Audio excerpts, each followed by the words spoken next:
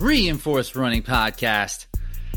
One day I'm going to figure out how to come in on this beat with like flow, but right now I don't know how to do that, so I'm just going to like talk and as it goes. This week we have Ashley Heller who comes on to the podcast, and it is like really good, like so good. And so Ashley is a Spartan Pro, a coach, amongst other things, but she's also a deep thinker about the sport and has a ton of great insight about performance. So we do a deep dive in on the mental aspect of training, which Ashley has spent a lot of time really honing in on her own practice, as well as helping other athletes that she coaches. So a ton of great value here. And so in the episode, we talk about some mental training tactics that can help your performance, why you need a broad plan that is adaptable along the way, and how to systematically work on your weaknesses. And it's also worth noting that this was recorded before the Spartan U.S. National Series race in Jacksonville. So we don't know what happened that day. But as you're listening to it now, those results are already concluded. So we don't talk about the race at all. But we'll get into it. But before we do, if you like the show, please rate and review. And if you don't like the show, that's fine too. And also make sure to check out the one-on-one coaching page for runners and obstacle course athletes with the link in the show notes to see if you would be a good fit for the coaches here at Reinforced Running. All right. Here is Ashley Heller.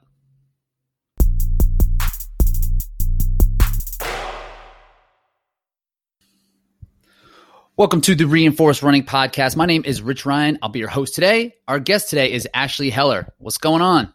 Hey, how's it going? Oh, so good. How was your day so far? Busy. I've had a workout and then a Skype session, and now I'm talking to you. So your days are typically busy though, right? Like I feel like you kind of make things work when as much as possible. Yeah, that's a thing. My day is very regimented, like by the hour. So I pretty much make a plan and then I have to stick to that plan. Otherwise I miss stuff. So for sure. And then when you pack so much stuff in, it's good to have organization around. And I do want to talk about kind of how you prioritize things with life and training. But first I have like a couple of random questions for you. So are you ready? Are you ready for them? I'm ready. All right, cool. What is your favorite genre of music? Oh, country. I live in Idaho. Is that a requirement? Is that well, how? Kind of. It's assumed, I guess, maybe. No, I grew up in Western Oregon, and my family just always listened to country. So, like, basically from the early 90s on, I have, like, every song memorized in the history ever in country music. Who's your number one? Do you have, like, a go-to artist? Yeah, my favorite is Sugarland. They broke up for a while, and then now they're back together, but I haven't heard any of their new stuff yet. So I'm really excited for that to come out. When is there a projected date when it's going to release? I'm not like that much of a super fan, so I don't know. You're a semi-fan. Yeah. But what's her name? Jennifer Nettles, is that? Yeah, Jennifer Nettles. And then the guy, I don't know his name, though. Less important. But she can really, really sing. So I give you props on that. And I didn't know, I didn't realize that it was only country there, but I guess. Well, it's not only country. That's just like my first 3 presets in my car. So. And then like if you press seek, it's the next 3 as well. Like not even the presets. Yeah, exactly. All right. Some country honky tonk. All right. So what is the worst job you've ever had? Oh man. I don't want to tell you. A car salesman. No way. Yeah, I sold cars for a while. That was new ones? That was a rough time. Yeah, new ones. That was an easier sell than. Well, we had used cars too. Yeah, that was rough. That was a bad time financially for us, but we're good now. We're good. That job is straight up high pressure, and it's not even from the consumer's aspect, but I know just like quotas, and it's never ending, and it's just really. It seems really hard. Was it super stressful? It was really stressful, and you have to put in so many freaking hours. That part was exhausting. Yeah, lots of hours, and it's definitely a man's world. And so like that was an advantage, but also a disadvantage at the same time, like depending on customer bases. Like I was pretty good at it. Like I sold to a lot of women because I was less intimidating, I guess, as a salesperson. But then it was harder to sell to men because that social stigma that I don't know what I'm talking about, which was really frustrating for me. And I definitely got real mad at some people for that. But yeah. Yeah. men and cars, it's just kind of one of the like synonymous. I didn't even think about that from the beginning, but like guys like, oh, I'm a masculine guy. I've known cars since I was a little kid. Like, how can you tell me about a car? Exactly. Yeah. But going through doing a hard sales job like that has so much value. In the moment, it's terrible. Like I've had a couple really bad. I've had a couple phone sales jobs that have just like ruined my life for a while. Yeah. But like you come out with thick skin when people tell you to F off like every day. It just like starts to not bother you. You're just like, whatever. That's your stuff, not mine. Bye. Yeah. And like you kind of have to tell yourself that or you will just have a really poor outlook on humanity. It's like, nope, I'm okay. True. I'm fine. Well, I'm glad you don't do that anymore. So how long did you do it? Well, not quite a year, not terribly long. That's pretty long. I'm sure turnover is ridiculous with that kind of thing. Yeah. I saw so many people come and go. And then it was funny because like all the managers would like bet on people and it was kind of sad actually. God, they gave me a long time. So they said, I don't think I lasted as long as they thought I would. You were under, huh? I had an opportunity to do what I'm doing now. So I took it. For sure. Cool. Yeah. I'm glad that worked out. If you could live in any sitcom, which one would it be? Oh, I don't know. I don't really watch a lot of TV. That's the sad part. That's not sad. That's actually probably better. More productive. Probably something from the 90s because that's when I watched TV. Like Friends, Seinfeld. Ooh, maybe Seinfeld. Seinfeld would be funny. I wouldn't even like necessarily want to be in their friend group, but like maybe just a fly on the wall in the coffee shop. Like a reoccurring character, like a putty, or like a more, or is that too close? Or you just like an extra in the background? Yeah, like sitting in the diner while they're in it. Like you just want to be there, like live in New York, just like listening to it and stuff. Okay, that's fair. What is your least favorite sport to play? Golf. That's an easy answer. Don't tell my husband. Do you go out and try to play? Okay, so this is going to sound really arrogant, but I'm pretty decent at most things I try, except golf. That's the one thing that I'm just like really bad at. I find it absolutely infuriating. I don't have the patience, and so like then I get mad and I swing my club around and hit myself in the ankle, and then like keel over. Like that may or may not have happened in real life. You know, yeah, it's just like I mean, it could happen. Hypotheticals here. Yeah. So that's, but it's not that I hate it. I like being out there and stuff, but I don't.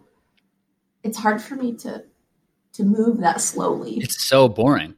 Yeah. It's really, really boring. I relate to every single word you just said. Like, I think it is so infuriating. It takes so much time to practice. Yeah. And so like you get better so slowly. You just suck for forever and it's expensive and it takes a long time. Yep.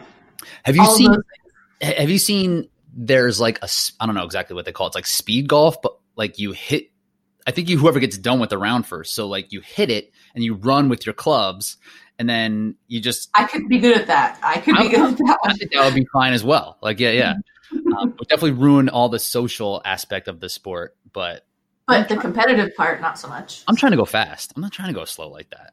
Yeah. When I was in high school, my best friend actually, which is ironic, my best friend golfs a lot and my husband golfs a lot. But she would take me a couple times and I would just get so frustrated. It became a matter of I could throw the ball and she would hit the ball. And then I would like play in the little creek and with the frogs and stuff. And then she'd be like, come on. And I'm like, okay.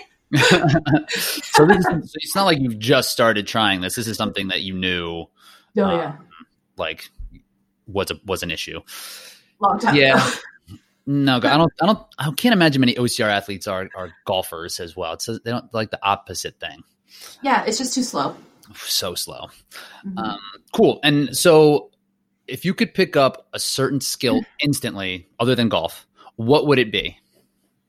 I wouldn't be golf. Definitely not. You don't even want to be out there. I mean, I'll drive the cart around. That's cool. Well, right now I would say to learn to play the piano, but I'm learning currently. So that's the first thing that pops up on my mind. I just started lessons a couple weeks ago. But if I could just, be like really good at it to start with, that'd be cool. That'd be great. And what is, What sparked that? Is that just something trying to learn something new, or are you particularly musical? No. Yeah, maybe. I grew up playing. Oh, don't tell people this. You're uncovering a lot about me that people don't know. Too late now. Gotta go in. I was in band when I was in high school, and then I was in a quintet with a violinist, an oboist, a piccolo, and 2 flutes. So I played the flute for a long time, like until I was like a senior in high school. And then I stopped doing that for a long time. But I don't know, it was just something new, something to focus on. I've always wanted to play. It just sounds so pretty, I guess. And also I really like the aspect of like something new and something challenging where I can like hone in my focus, and then all of those extra outside stressors that I do have kind of dissipate. So like I can, because I'm so new at it, I have to only focus on that. You know what I mean? So it's like a way to get lost without getting lost. No, I know exactly what you mean. I think that's great. Like, it seems like it's very mentally stimulating. Yeah. And at the same time as producing something that's enjoyable, which I think is awesome. Do you find the flute, like your background in music, does it translate at all? Like, can you read music, or is it just a whole different new thing? I don't play any instruments. Yeah, kind of. So the flute's a treble instrument. So you, like in piano, there's 2 bars. You have the treble and clef, right? So I could read the top part. The bottom half I'm learning because I haven't had to use like the whole music, because flute's higher octaves, right? So you play just higher notes. So I've had to, I guess I could read music, but I guess in terms of piano, only half of it. But it's easy to adapt. It is. It's not like you're at a disadvantage. Like you don't have to like unlearn what you know and then start from scratch. No, I'm just basically adding a little bit to it. Okay, cool. I like that. And do you have a piano, or are you just doing like keyboard? I have a piano. Yeah, I went and bought one. Nice, really? You're like, we're doing this. Yeah, but it's a digital one, so you can put headphones in, so you can't hear how bad I am to start. And then I'll be like, "Hey, Cody, listen," and then I'll unplug it and play it. Once you're perfectly good. Yeah, that's how I am. I instantly picked up this skill. Listen how good I am. Yeah. All right, sweet. Well, that was it. So you did awesome. And from here, could you just kind of fill in listeners a little bit about who you are as a person, as a coach, as an athlete, and just tell us about yourself a little bit. Yeah, so I do a lot of stuff. I'm one of those people that if I'm not busy, I'm bored. So I tend to pack my life full of lots of things. So currently, my name is Ashley. And I guess I've covered that. So I guess what I do, my husband and I run a real estate business. We manage a team of 22 agents. And then I also do some coaching on the side. I'm also a professor, an adjunct professor at the local junior college here. And I teach 3 different courses, depending on what the schedule is. I currently have 96 students. Wow. I know. Are they real estate based courses, or what are the courses? No. So, so my background, I have a bachelor's degree in exercise science with a minor in business administration, psychology, and leadership. It's a lot of words. And then I have a master's of science in kinesiology with a biophysical emphasis. Yeah. So I'm a professor in the health science department. So I teach health and wellness, and then I teach stress management, which is ironic. And then I also teach a class called The Science of Speed, which is like a biomechanics based course. So all that nerdy stuff. Nice. That is awesome. And were you, when you found your way into real estate, were you working in a fitness field or before that, or how did you kind of? Yeah, kind of. So I managed a gym for a really long time. And then that kind of became a bad situation. It got bought out, and new management came in, and then the expectation was becoming more on, so I was like middle management position, which is the worst. But so emphasis became more on sales and money rather than helping people, and that didn't align with my goals. And so then I left. Oh, and they gave me a significant pay cut because we kind of tapped out the salary, and then they realized what was happening, and then I got kind of screwed. So then I left there, and then I went to cars for a little while, and then now into the real estate situation. And that's the trouble with those big box gyms. It's because you're working in the fitness industry and you hope that it is about helping people and being positive, but it turns into hard sales. like that's what it ends up being, is getting people in the door, not caring if they're going to show up, and just collecting their membership. Yeah. And yeah, it's kind of sad. And I mean, I did help a lot of people. I had a large following, and like I trained people and stuff too. Oh, cool. But yeah, when the emphasis really became more of like, I mean, gyms are the only business that they capitalize on not returning customers, right? Yeah, that's true. They want people to not come. Yeah, exactly. Because ultimately, like the amount of memberships they have, the facilities can't accommodate those numbers. They fully intend on people not ever coming back.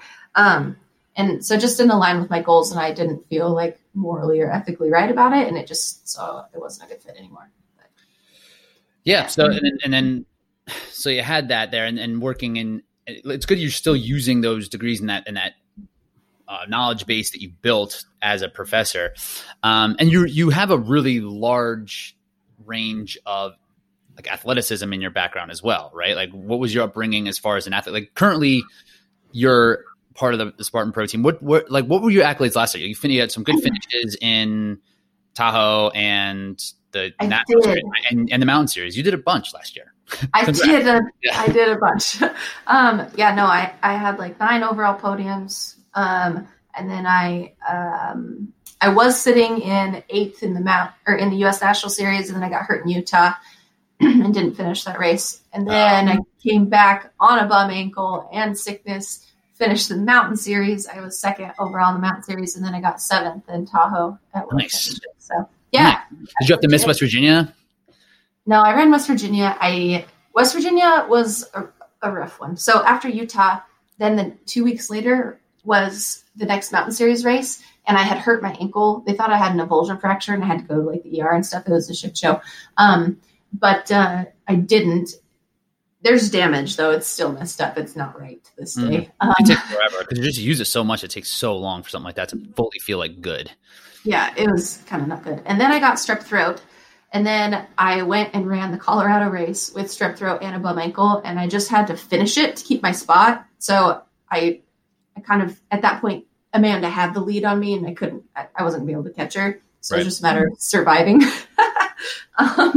So I did that. And then after that, so that was a survival race. Then West Virginia was after that race. So I did do West Virginia. I didn't do very well because I was scared. West Virginia was more of okay, let's get our feet back under us before Tahoe and get some trust back in this ankle. So that was what that was about. Yeah, for sure. So all things considered, and this is a season so long that things are like bound to happen that way. And then when you're in all these different series and like you're kind of obligated to go to these different races, it's hard to really give yourself that time to just back off. But that's where you currently came from. But you came from how many sports did you play in high school? Oh yeah, 5. 5. So I graduated with 20 varsity letters, which is stupid. Is that a record? I don't know. I don't think they keep track of stuff like that. They don't? They did it in my high school. They kept track of that. Oh, I don't know. Maybe somewhere somebody wrote it down. It's a record. We're calling it a record. We'll call it a record. Officially unofficial. Unofficially official. Something like that. Something. I went to a really small school. So I actually went to the same school my grandpa did. His picture was on the wall above my locker my senior year. In a tiny little like mountain town in Western Oregon. There was only 86 people in my high school and 12 in my graduating class. So we were really small. That's why I did. Oh my God. So you could do all the sports. Yeah. Yeah. So I ran cross country and I ski raced and played basketball and ran track and field. And I was a cheerleader. Nice. Those count as varsity letters. Yeah, they do actually. Yeah, I know. Cool. Yeah, and I knew that the downhill skiing was part of your background, and I've actually talked to a couple of like some of the top athletes in OCR that have these more or less traditional sport backgrounds with something that's like an extreme sport of that nature. So, like, do you find that that skiing has given you some positive skill translation from like skiing to obstacle course racing? Yeah, in a different way though. So I grew up not racing like for my school. I grew up racing I'm from Western Oregon. Vermont Bachelor, so Mount Bachelor Ski Education Foundation. And actually 2 of my teammates then are on the U.S. ski team right now. Oh, wow. Yeah. So they, like, it was a discipline. I was, after going to school all week and then basketball practice, and cheerleading practice, then on Friday nights or Saturday mornings, we would be driving to Bend, and then I would train all day Saturday, all day Sunday, and then we'd drive back Sunday night, and I'd be back at school on Monday morning. Like, it was a lot, and I was young, right? So I was, preteen, and even young. Well, I started younger than that, probably like 10 or something. I don't know. In terms of like, it made me really strong, like really, really strong. But I think the discipline is what it really taught me a lot. And I spent a lot of time, like, I was really independent. Like, we would go and spend like weeks at a time with, a group of 14 girls in a condo in Mammoth Mountain, California, racing for a week and then come back. So like and my parents weren't there. So I kind of learned like the independence and what it really took to be great pretty early. I see. So you don't necessarily think it's a skill transfer. It's more about like a dedication and, like you said, a discipline thing to see how hard work pays off. Yeah. Well, and I think both, like, skill transfer in terms of like, I'm able to adapt like strength wise. Like, I have ridiculously strong legs, and that was probably a lot from that, which is what makes me a better hill climber versus, like a flat course runner. Mm-hmm. But that can be trained at the same time. But I think in terms like, the mental fortitude it gave me is probably the most advantageous thing I gained from that. That's interesting. I wouldn't have considered that. So it's cool that you've thought about that and have that perspective on it. Do you currently do things do you find that mental fortitude that you've produced just sticks around, or do you continuously try to like foster that? Yes. Yes, indeed. Both of those. So I think, like, that's just the kind of person I am, though. Like, that's what my parents were. Very, very driven people. My dad, especially. And he kind of like, it's genetic. And then, as a child, you model those behaviors. And my dad and I are pretty close, and I look up to him a lot. I mean, both my parents, obviously. But I think but it's still a work in progress. Like, we all have weak moments.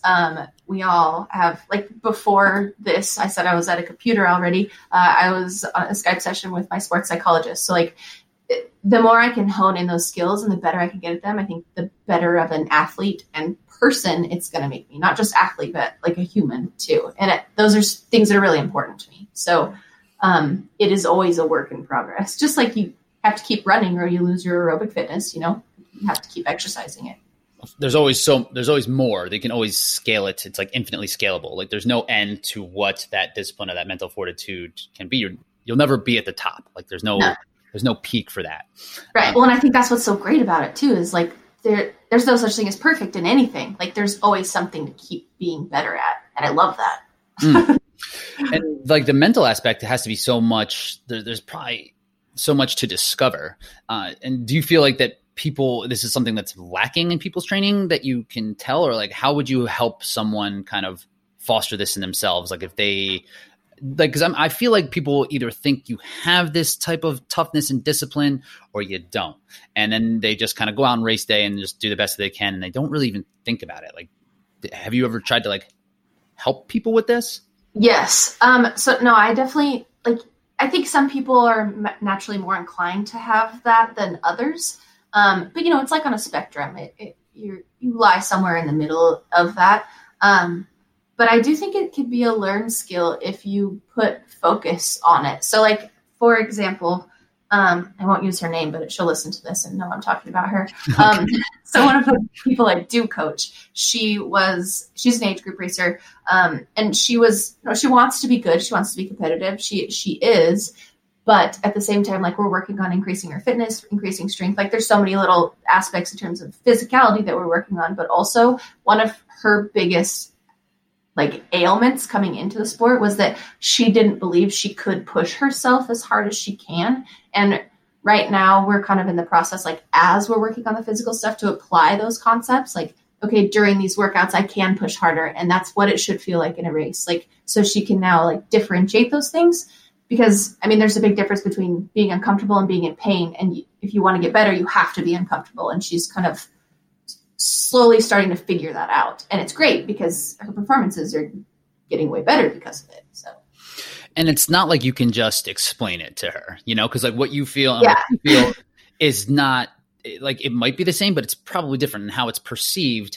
So so some of the practices that you do in particular are just like during this, be mindful when it starts to feel like XYZ, or is it strictly within training, or are there things that you find help like outside of training? Yes, both of those. So like in the last couple of years, I've definitely put a lot more emphasis in my own training too on like the mental aspect, because like I have the physical skills. There's things I can work on, but for me, I think the one thing that's going to benefit me the most is the mindset and preparing my mind to be great. Like I have an agenda and I want to execute it. And I think that's one of the things that I can get the most benefits from. So yeah, but that was a lot of words. To like in her example, yes. So like about like setting intentions for every workout. And I've told her this, like go, like there's so many things that you could focus on. She's like, I want to be better at this, this, this, and this. I'm like, well, yeah, we all do. Pick one thing. That's the one thing you're focusing on today. Make that your main focus. No matter how deep or how superficial it is, that's it. That's what you're focusing on. And then I also, like, she gives me a lot of feedback and stuff. So we talk a lot. And she's also, one of my friends now. But good relationship. Yeah, exactly. So she, like, when she tells me that certain things didn't go a certain way, like I help her kind of reframe those things to make it more positive, or how can we work on it? And to also remember to be patient. It doesn't happen overnight. And then I gave her this tool. I actually have it for myself too. I left it, my other one in the other room. But I gave her a journal, and her job before every workout is to write down her intention. And then afterwards, like reflect on that. How did it go? Name 3 things you want to change, and then end with 3 things you did great, because we're still like refocusing all that. And I do the same thing. Like I'm looking at all these words in here. And I have it in front of me. I take it like everywhere. So just being like more conscious of those things and having the awareness is the beginning part of making those adaptations. So it's just a few tools. I don't know if I answered the question. You did. And I love the idea of journaling, and that it's something that you do as well, because this is also something that I've tried to really put a focus on this year a little bit more, is really honing in that focus. And it takes work. You can't just be like, this year I'm mentally going to be more aggressive, or I'm mentally going to be tougher. Like you have to have some sort of system in place and something that's actionable. So I really like the idea of having the journal. Is that a lot of what you do in your own practice as well? Like do you do that for every workout yourself, or you do that kind of like a weekly or daily type of thing? Yeah. So daily, and it's not like a huge invasive process. It's just a couple minutes. Like you could write as much as you want. I think she writes quite a bit. I only, like a few sentences, which is fine. To each their own, whatever works. Sometimes I don't write it down. I still do the practice in my head, but I don't always write it down if I don't get to my journal or something. But then I do use that very heavily, like for races and performance specific stuff. So like before a race, anyone who's roomed with me knows I do this. I need like an hour the day before a race where people just leave me alone. And I put headphones in and turn on white noise. And then I literally take the course map and I run the course in my mind. Go through every obstacle, what I'm going to do, practice everything, like what it feels like. My heart rate gets elevated. So just like, that visualization. But then after that, what I do, I'm looking for my notes here on the last race. Oh, it's a while ago. I write down like keywords to myself. So like, this is what I wrote before the last race. I just happen to have this in front of me. It's like 2 full journal pages, right? Yeah, but I read it like in like 10 minutes. No, but so still, like, it's like a good amount of like, there's definitely, you didn't just like scribble something down. No. Yeah. There's a lot of thought, and like the emotional connection to it too, because in order for us to ingrain like new pathways and new processes, you have to feel something to it, but it's important to make sure those feelings are in a positive light. So like, yeah. What's an example? Like, would you be like, okay, coming up to this spear, I feel anxious or confident. Is it specific like that, or? No, well, kind of. So like, in terms of like what I write, so I go through the race in my mind, like I'm running my own race, and then I'm done with that. And then what I do is like, this is like things I need to remember. So I'll read you some of them. So like here, the first thing I wrote was show up. I have everything that I need to succeed. If things don't go the way I want it to, acknowledge it, reframe it, and then focus on what's important now. Pick people in the moment, stay ahead of them, be adaptable. And then a couple profanities. And then, and then truly believe that I am tough. I have the grit, like stuff like that, like positive reinforcement. Affirmations. Mm-hmm. Yeah. That is an awesome practice. And I used to do something similar like that. Not like in high school and college, I would actually draw the map. I would like see it in my head, and then I would draw it out. So I really could kind of go over it and know how I was going to feel at each individual moment and kind of like really visualize, like you said. I haven't done that for OCR, and I really like and I think this is a good practice, especially in OCR, because everything's travel. Like we're going to run a race this weekend and we're going to be in a hotel the night before. So it's a way to kind of like normalize and have like a specific practice over and over, which I really like. And you mentioned it doesn't have to be like a long practice, but it is about instilling a habit. And when you do anything new, it's about fitting it into your day. So even if it takes like 2 minutes, it's still 2 minutes that you wouldn't have before. Yeah. Right. So how do you like recommend people do that? Is it something like when I started doing something similar like this year, I just do it before bed. Like I journal for like my own personal life in the morning, and then like my athletic life in the evening. Is there a certain time that you try to help, or what you would recommend somebody to fit this habit in? Yeah, I cannot do it before bed, because if I am in race mode before I go to bed, I won't sleep. Get too fired up. Yeah, I get like too anxious, too much stuff happening in my mind. So actually I do it usually earlier in the day. Like if we're traveling and say we're staying in a house with a group of people, like, there's a point in the day where there's kind of like a lull. People go get lunch. I usually do it during that time when people kind of dissipate. But then, after I do this, because I get like, I feel some of the same feelings I would feel in a race. Like my heart rate gets increased. I can see myself throwing the spear and, stuff like that. And so I actually will meditate afterwards for like 5 to 10 minutes with like just a calmness app, not the Calm app, but it's the Headspace app. Just to kind of like bring myself back down and decrease those cortisol levels. And then I can function like a normal person again. Because that would be a reason why people wouldn't do this, because it's literally you're putting stress on yourself. Mm-hmm. No, that's exactly right. And like when you're going through, it's like, well, that was awfully unpleasant. Like, I think I'll avoid that next time. So it's good to have it. Like you're kind of prepped. Okay. Like things are low now. Like, let me get into a right space, and then kind of backing it with a meditation on the back end is a good idea. Yeah. Otherwise I can't be like that high strung. Like if I don't do it, you could tell I'm like, I talk really fast and I'm just like anxious and agitated. So yeah, I have to bring myself. So it's kind of like, and I've heard people give journaling the benefit of that too, like taking their thoughts out of their head and just like putting them somewhere. So like literally writing out their thoughts helps them just kind of relax. Yes. No. Does it have that effect? Just get it out of your head kind of. Well, and it's more of like a reminder, like I know all this stuff, but just bringing it more to the front of my mind. And then like I'll set like whatever my affirmations were that day. Like I kind of use it as like, what do I need to hear right now based on how I'm feeling? And then like I'll set this journal on my race clothes in the morning, and I'll read it before I leave to go to the course. Just to be like, okay, yeah, I remember all these things. Okay, I'm ready. You know what I mean? Totally. And that's also a really cool practice. And are you thinking about these things? Like you say, these things. And I feel like when we're all out there running or training, like we have so many thoughts to just go through our brains over and over. And are you capturing these? Is that when these thoughts kind of bubble up to the surface, or are you journaling on these practices to have them come to light?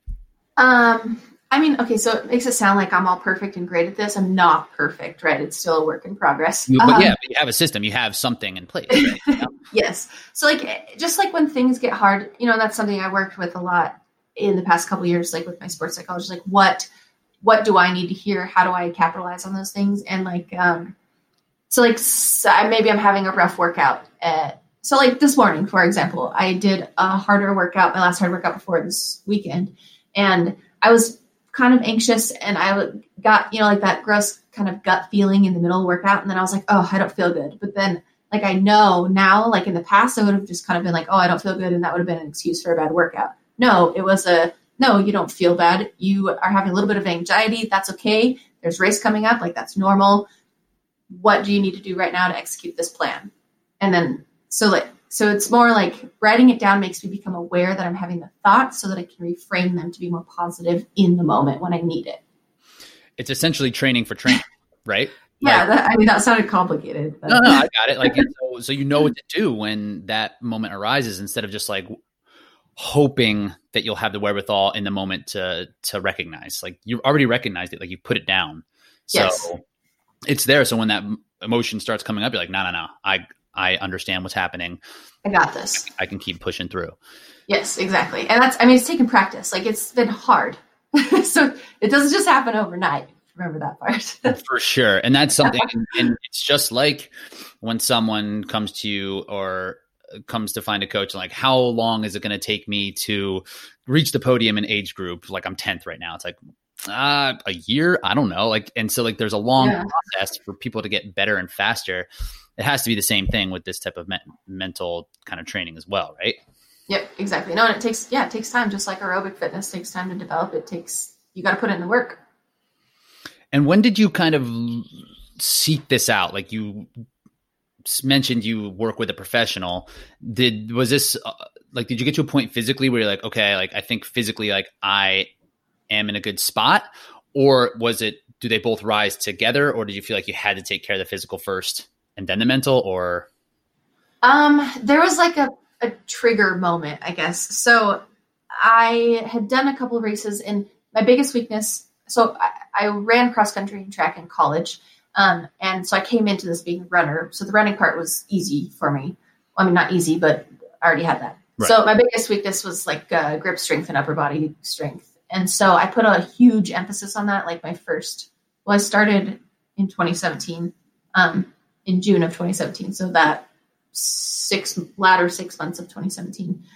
And then the next year in 2018, I was in a super, and I found that I was getting really distracted, like in the race. Cause sometimes in supers, you get out on the trails and there's a lot of obstacles. Like, I'd be like, oh, look at the pretty tree. Oh, look at the birds. Oh, you're racing. Like, I was having a really hard time focusing. And I had ran post-collegiately with a team, and I had a girl who had been working with the lady I'm working with now. And because, our goals were to qualify for the trials, which didn't happen, but whatever. Anyways. So I was like, okay, you need to do something different, because you have the chops, but you got to get your mind right, because that's not going to work. You can't run fast when you're looking at the pretty birds over there. Like, come on. Like, yeah, I want to appreciate those things, but at the same time, like, I still got to run fast. So that was kind of like, I was like, oh, I need to do something different. And you just knew that there was value in a professional and like a coach, because I feel like a lot of times people might just grab a book, or, they would just try to figure it out themselves. How did you know to go right to like a professional? Well, I mean, it's been something I've been thinking about, because like, we all need help, right? So like with the agents I coach that work for us, they have like my husband and I are there as like a liaison for them, right? We're kind of like mentors. The real estate biz we're back in, right? Yeah. And then, and I'm like talking all over the place now. I'm with you. I got you. Yeah. But then like, I had a coach too. And just because I coach people doesn't mean I don't need a coach. So at the same time, like, everybody can benefit from hearing it from a third party. And if I could get better practices to make me more efficient, like, a professional would be the one who would help me with that. And I'm not saying that's the best fit for everyone. Books are great, and I read a lot of those too. But I've found hands down the best way to learn is through a coach. There's no doubt. And yeah, as a coach, like, you have to value coaching, or else like, how do you value your own like product and the thing that you're doing if you won't invest in something else like that? So it is good to go to that professional, because and then it's that one-on-one. There's nuance to everything that a book can't cover, that a template won't really back on that. Yeah. No, one, I mean, just as humans, we learn from each other. That's literally how we evolved. So Yeah, there wasn't books forever. There wasn't always books, yeah. and we made it. Somebody wrote those books. So Yeah, right. Well, cool. So, and the mental side is something, like you said, that is really invaluable that you can continue to grow and practice on. And I do think that is something that is missing from a lot of people's, and as the sport gets more serious and it gets more competitive, this is, I think, an avenue where people should really focus on. But also there is a physical component to training, and the season is super long now. It's literally all year. And so you seem to be very thoughtful and have structure in your day to day. So how do you look at like the grand scheme of things when it comes to training? Like, how do you kind of project out your entire season? With a big, huge question. Yeah, that is a big, huge question. Starting from day one. So on January 1st. Yeah. I'm just kidding. Yeah, that's, I don't even know where to start with that one. That's a big question for everybody. I typically, so I'll start by picking like what races I plan to do. All of them are tentative depending on how the season goes, right? And then like I have goal races, ones that are more priority than others.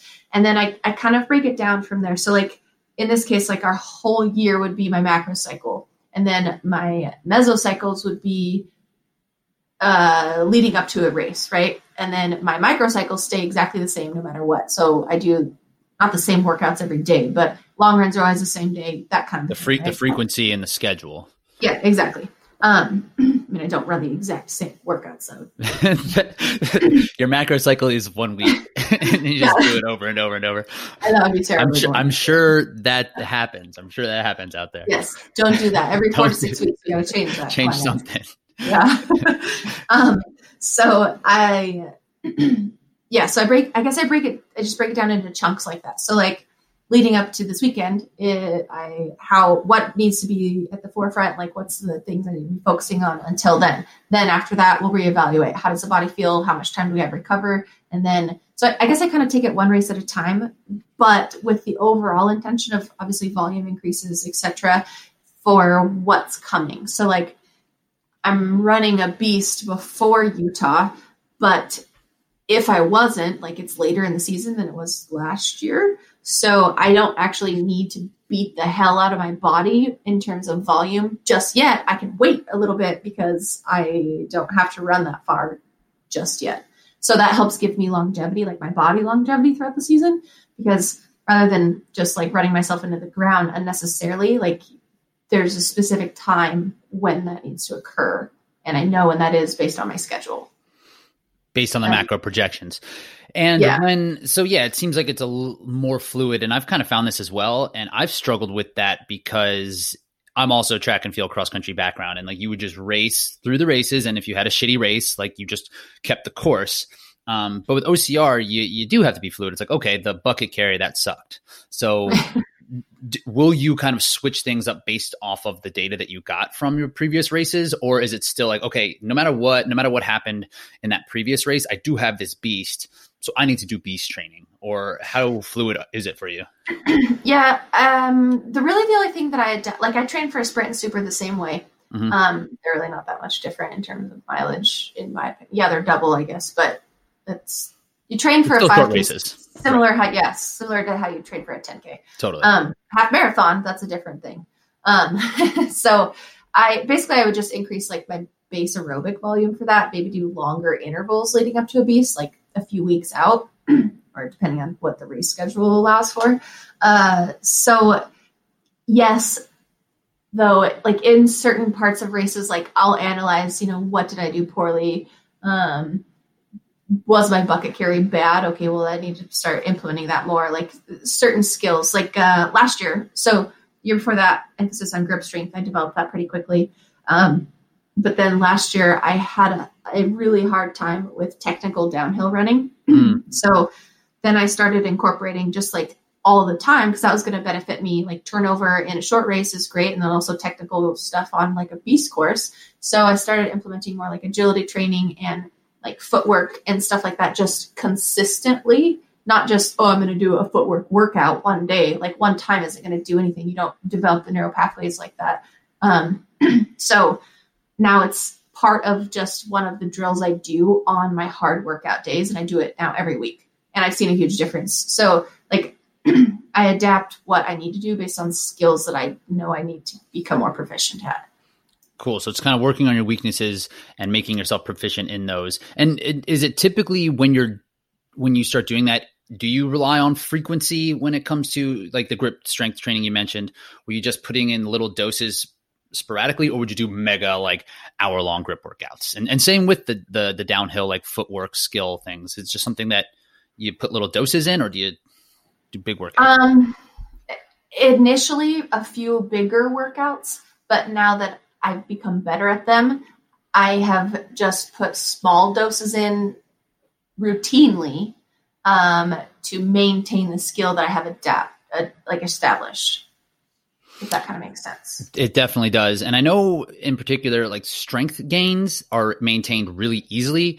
Endurance gains somewhat, like you still need to keep a certain volume to maintain those. Have you found that with grip strength or with the footwork skills? Like how well are those maintained? Is it something that you continually need to grease the grooves, or can you do a little bit and kind of hang on? I can do a little bit and kind of hang on. Yeah. But that also to kind of like talking, to everybody else, that's different per person. Like I know how my body adapts. So I actually gain strength really fast. Like that's just a genetic trait that I have. Congrats. So I have to thanks. Thanks, Dad. I have to be careful, like doing shoulder strokes, because if I do them for a week, I'll have no neck. Like my just traps will be jacked. Yeah. No, seriously. I did that in high school once. Like for basketball season, my dad used to do weightlifting competitions. So no way. He was like Olympic lifts or power lifts? Power lifts. Nice. Like, so not like aesthetically look big, just like move a lot of heavy stuff. Yeah. Like a lot. Deadlifts, squats, crushing weight. That's so awesome. He was just one of those like huge guys, not like looked like bulbous, but just strong as shit. Yeah. And so we had a gym in our basement growing up. And so Dad wrote a workout routine for me. I'm like, oh, okay, cool. Shoulder shrugs. A week later, I was like, oh my God, Dad, what happened to my neck? It's disgusting. And he was like, oh yeah, no more shoulder shrugs. So I was like, ew, what is wrong? You probably got a lot of rebounds that year though. Probably moving people out of the way. With my traps. Watch out, they'll poke you in the eye. Yeah. So anyways, so for me, like, again, that's knowing what each individual what your body adapts best to. Right. I know that I can build mass easily. So I have to be careful at the same time, and keep my aerobic fitness up so that my mass doesn't overdo that. So once I get a skill, I usually can just keep dabbling in it. Like, certain things I still need to be better at technical downhills. I know that, but I'm a lot better than I was. So there's that. So that's why I keep doing stuff, and I'll change it up. Like I don't always do the same skill sets every time. Like I change what types of drills and stuff that I'm doing. And you're doing like speed, because like downhills, they were like such a disaster for me. Cause I live in a city that cross country is like nothing, like track and field, literally don't have to worry about where I step at all. So that was like some work. So are you just doing downhill running as much as possible, or do you do like speed ladder stuff, or are you doing like single leg hop type of drills? Yes. Again, I'm answering all your questions, but yes, I do all of it. So running like downhill reps, a lot of that was just a matter of like learning how to move my body. So like, keeping my pelvis tilted forward and tightening up my core so my back doesn't like compress. And then just keeping my center of gravity over the top of my feet, like certain things like that I had to actually practice on a hill. But in terms of like just turnover and getting my feet to move, like agility drills, hops, lateral hops too, because coming from a track and field background, you ran in a straight line, essentially. Well, I mean, it was a circle, but it's basically a straight Pretty line. Straight. Yeah. And there's nothing you have to really worry about stepping on. So then if you translate that to running on like scree, now you have, not only is your foot moving like front and back, but you're moving like sideways too. So you have to be able to stabilize in like every frame. And so doing all of those things and moving your bodies in different ways is way more vital. For sure. And that's something that it just does get exposed. And what have you found was more difficult when you first came in? Was it the grip strength that was really glaring, and then you're like, okay, I got that covered? Because when your grip strength sucks, like you do burpees, so you're like, okay, if I'm not doing burpees, like I'll be better. And then once you stop doing burpees, like, oh, okay, like my downhills kind of suck too. People that I'm up with now because I'm not doing burpees are losing me on downhills. Yes. Is it a continuous progression that way, just trying to pick off your weaknesses as you get better? Yes, I think, and that's kind of like I said, in the moment, what's the biggest thing that can make the biggest benefit for me or the biggest difference in terms of performance? So coming in, it was definitely grip strength. I mean, I could survive, but it wasn't great. So that needed a lot of work. And then once I got that downhill, I did notice like I would beat people up hills, but then people would just fly by me downhill. And I was just like, how are you moving so fast? Slow down. This is so scary. I don't like this. Oh my God, what if I fall? Yeah. So I had to work on that. And then, so like every time I see like where I'm getting past, like that's one thing, like running elite versus age group, you know who you're racing against and you know if you're getting past because there's nobody else on the course. So like recently I noticed that don't tell anybody this. Okay. This is awesome. Recently, I noticed that I'm not as fast at the bucket, especially the bucket. Now that we've changed how we carry it, I have the same pace if I hold it in front of me or on my shoulder. Oh, are you? What, yeah. Is the log carry trouble for you then too? No, I just run and let it bounce on my neck and it hurts really bad. I'm trying to figure out the bucket too. Like once the bucket went up, I haven't been awesome. What do you think is going on? Like, what do you think is just reps?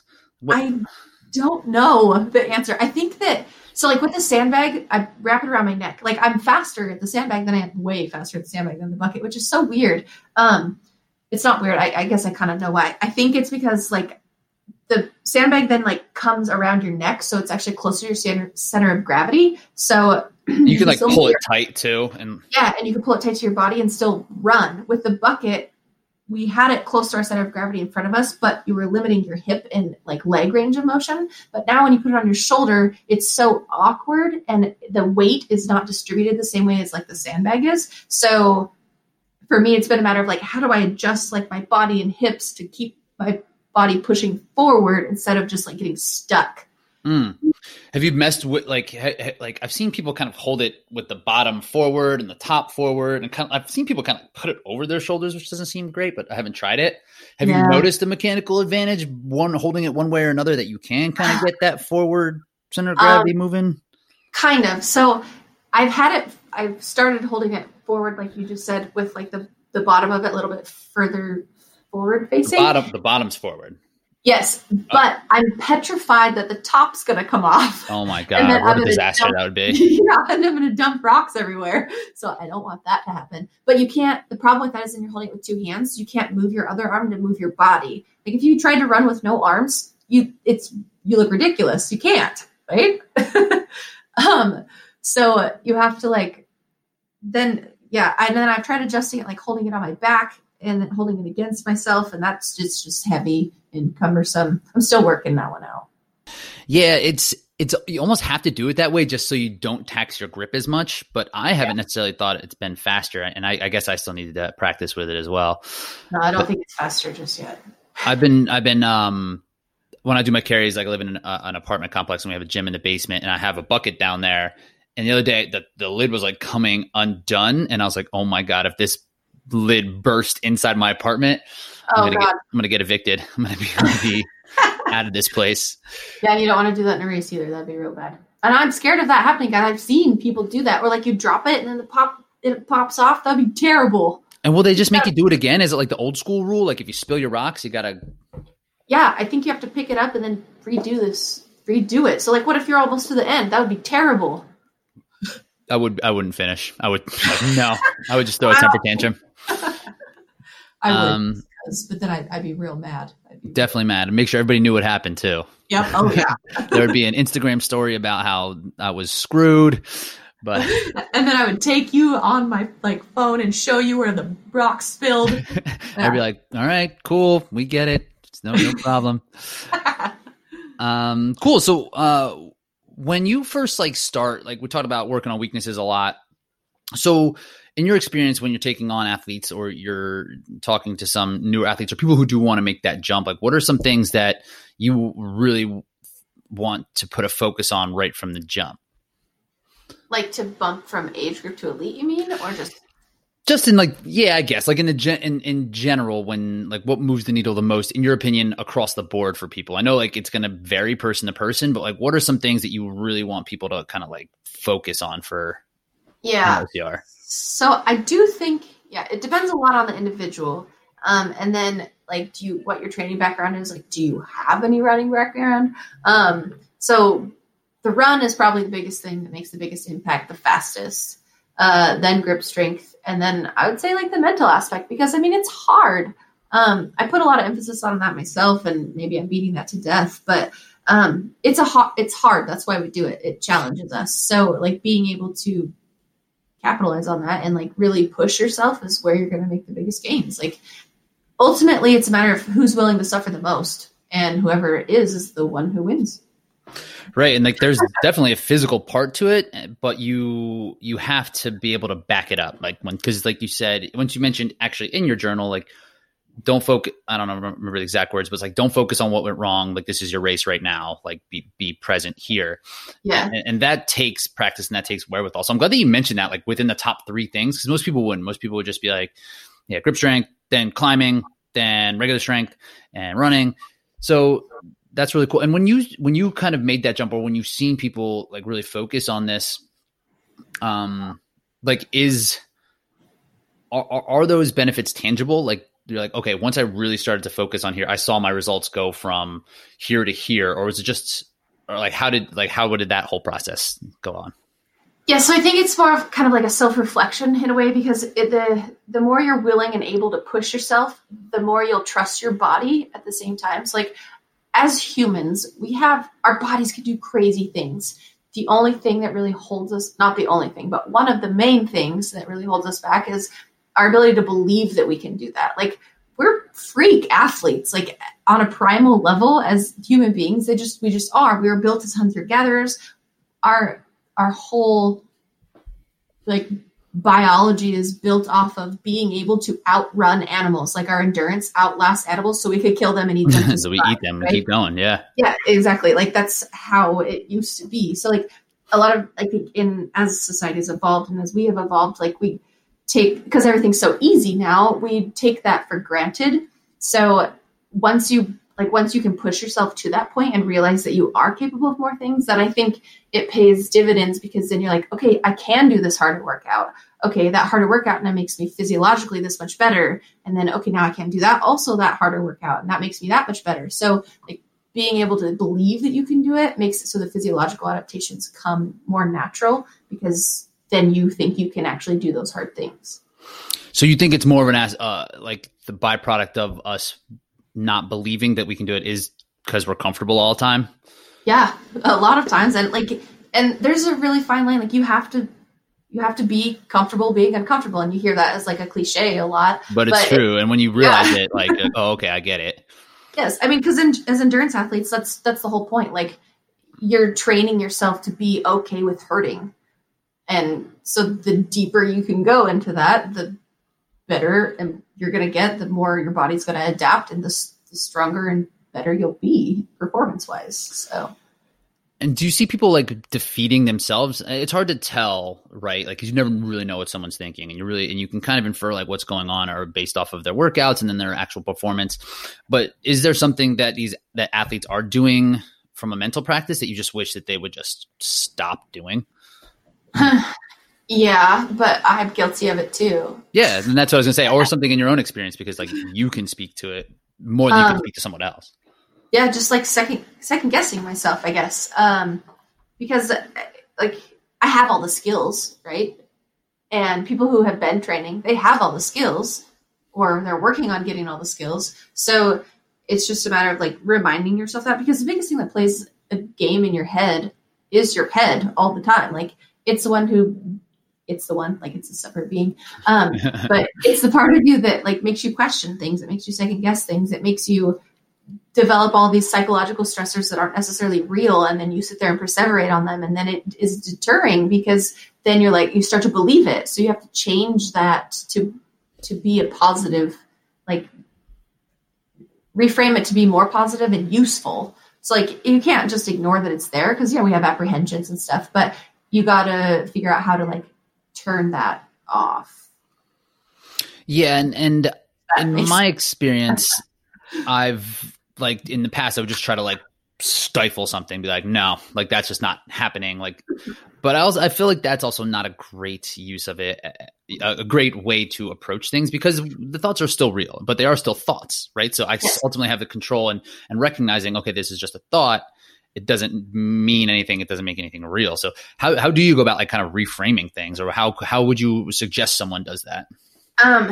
Yeah, that's a good point. So the thought is still a thought. Like, it's still there. The thought, just because it's not real doesn't mean it's not real.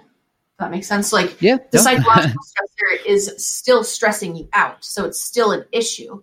I think it's a matter of like, you just have to sit with it for a second, like acknowledge that, maybe I feel that way, but then think about like, is that actually my reality? And then you kind of rationalize it. Like, I don't think suppressing it is the best way, because it's still there and it can still nag at you. So you have to just think like, okay, if I'm feeling anxious about this, yes, I recognize that. Why am I feeling anxious? Because the race is coming up. Then, all right, that's fine. I'm feeling that way. But is that really true? Or what's the reality now? What's important now? And so then you have to definitely acknowledge it for it to go away. Mm-hmm. The biggest thing is catching it first, so it doesn't get out of control. Then acknowledge the feeling. Then you reframe it, and that's just like simple CBT therapy, but in actual practice. Yeah, for sure, and that's really good to at least have those thoughts and just being able to kind of practice that, because it really is just going to be a matter of trying it. Cool. Well, I think that's really going to be helpful for a lot of people when it comes to the mental aspect, and because it is so important, and that's something that is definitely missing from a lot of language that people are using, like go big or go home, go hard every day, like push, and like break through barriers. Like, it just doesn't happen that way, No, definitely not. And like, it sounds like great in theory, but you actually have to apply the concepts to make it real, right? So like, whatever it is for you that works, like, it sounds great. Oh, well, I'll just be less stressed. That's not that easy. Yeah. Right. So becoming more mindful of when that's happening for you, I think, is the biggest thing. And that's like the first step to actually changing it. And that's where the journaling and the meditation, both those things that you mentioned, that really are kind of practicing that. Yeah. Cool. So for you on your end, what are some of your goals this year? Where are you going to be? What's like your macro tentative plan looking like right now?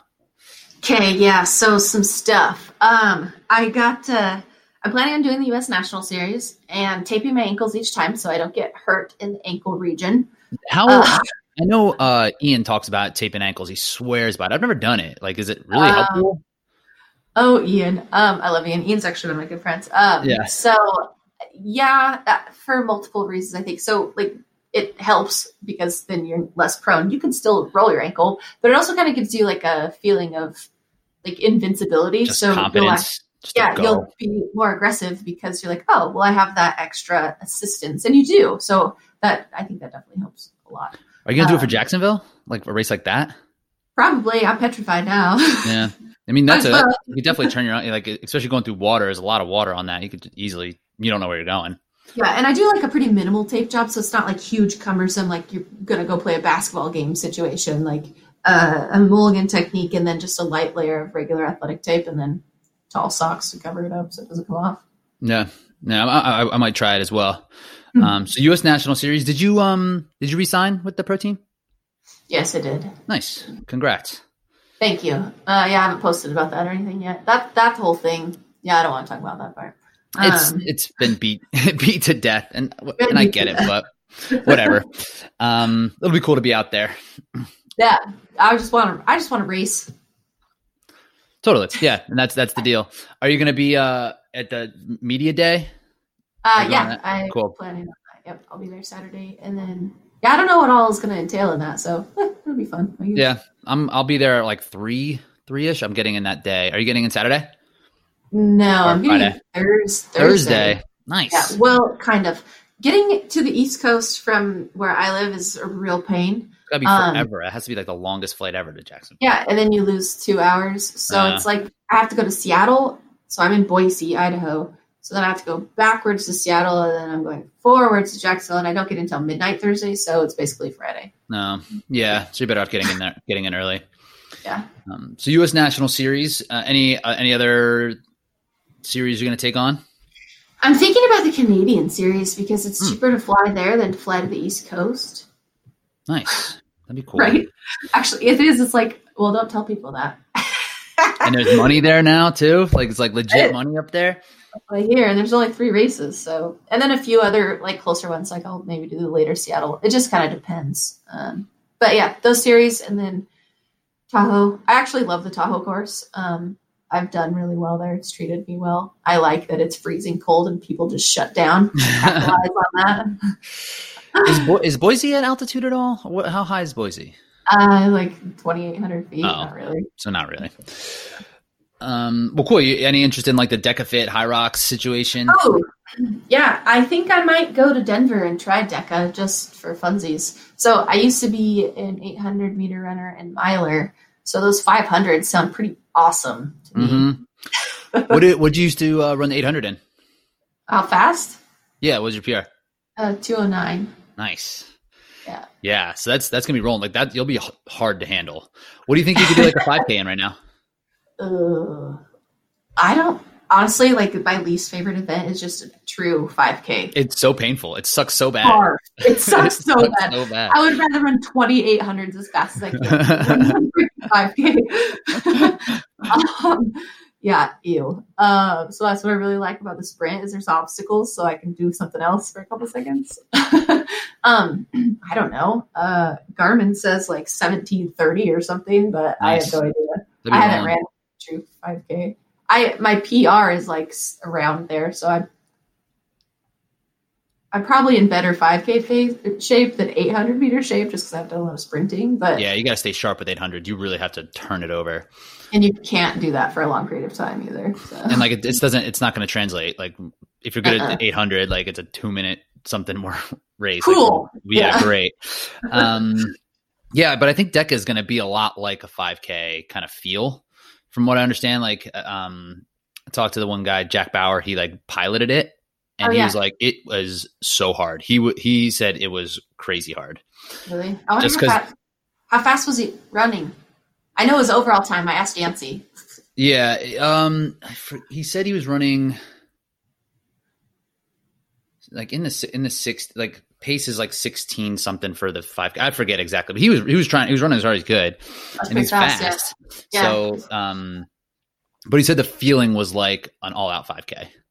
Ugh. Yeah. There's nothing to slow you down. Like even like the weight stuff is light.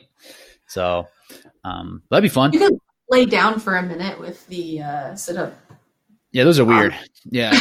But at least you could rest for a second. And any big goals you want to share? Like, what do you want to accomplish on this? You don't have to if you don't want to, but if you want to put it out there. Yeah, I have an agenda. Let's just say that I'm really sick of playing second fiddle. So I expect some big things from myself. Let's go. Yeah, nice. That's my motto. That's what I told myself in my workout this morning too, when my hill repeats got tired. Or when I got tired in my hill repeats. And that's one thing, because I feel I share similar things. Like, okay, I want to make this next jump, right? But like when you haven't done it, it's hard to like know what that's going to take. And it's kind of like this unknown area that we have to kind of explore into, which is also this like mental aspect. It's not that we don't know how to win races. Like we've done that, but like doing it at this level, at this competition, like, I don't know what it's going to be like. I don't know what it's going to take. So. And I think that's why I have a lot of emphasis on the mental aspect, because like in order to do what I want to do, I have to believe that I can first. Yeah. So yeah, that's like the trust factor. It's hard to trust something that you've never done, but you have to cultivate it somehow. And that seems to be what you're doing. So it's happening. I'm excited. I'm excited for you. We'll see in a couple days. This is actually going to air probably after that. So we'll know by the time people listen to this how everything went. Cool. This was awesome. Really, it's going to be super valuable, and I appreciate you popping on and giving us all this great value. So yeah, thanks for having me. For sure. So for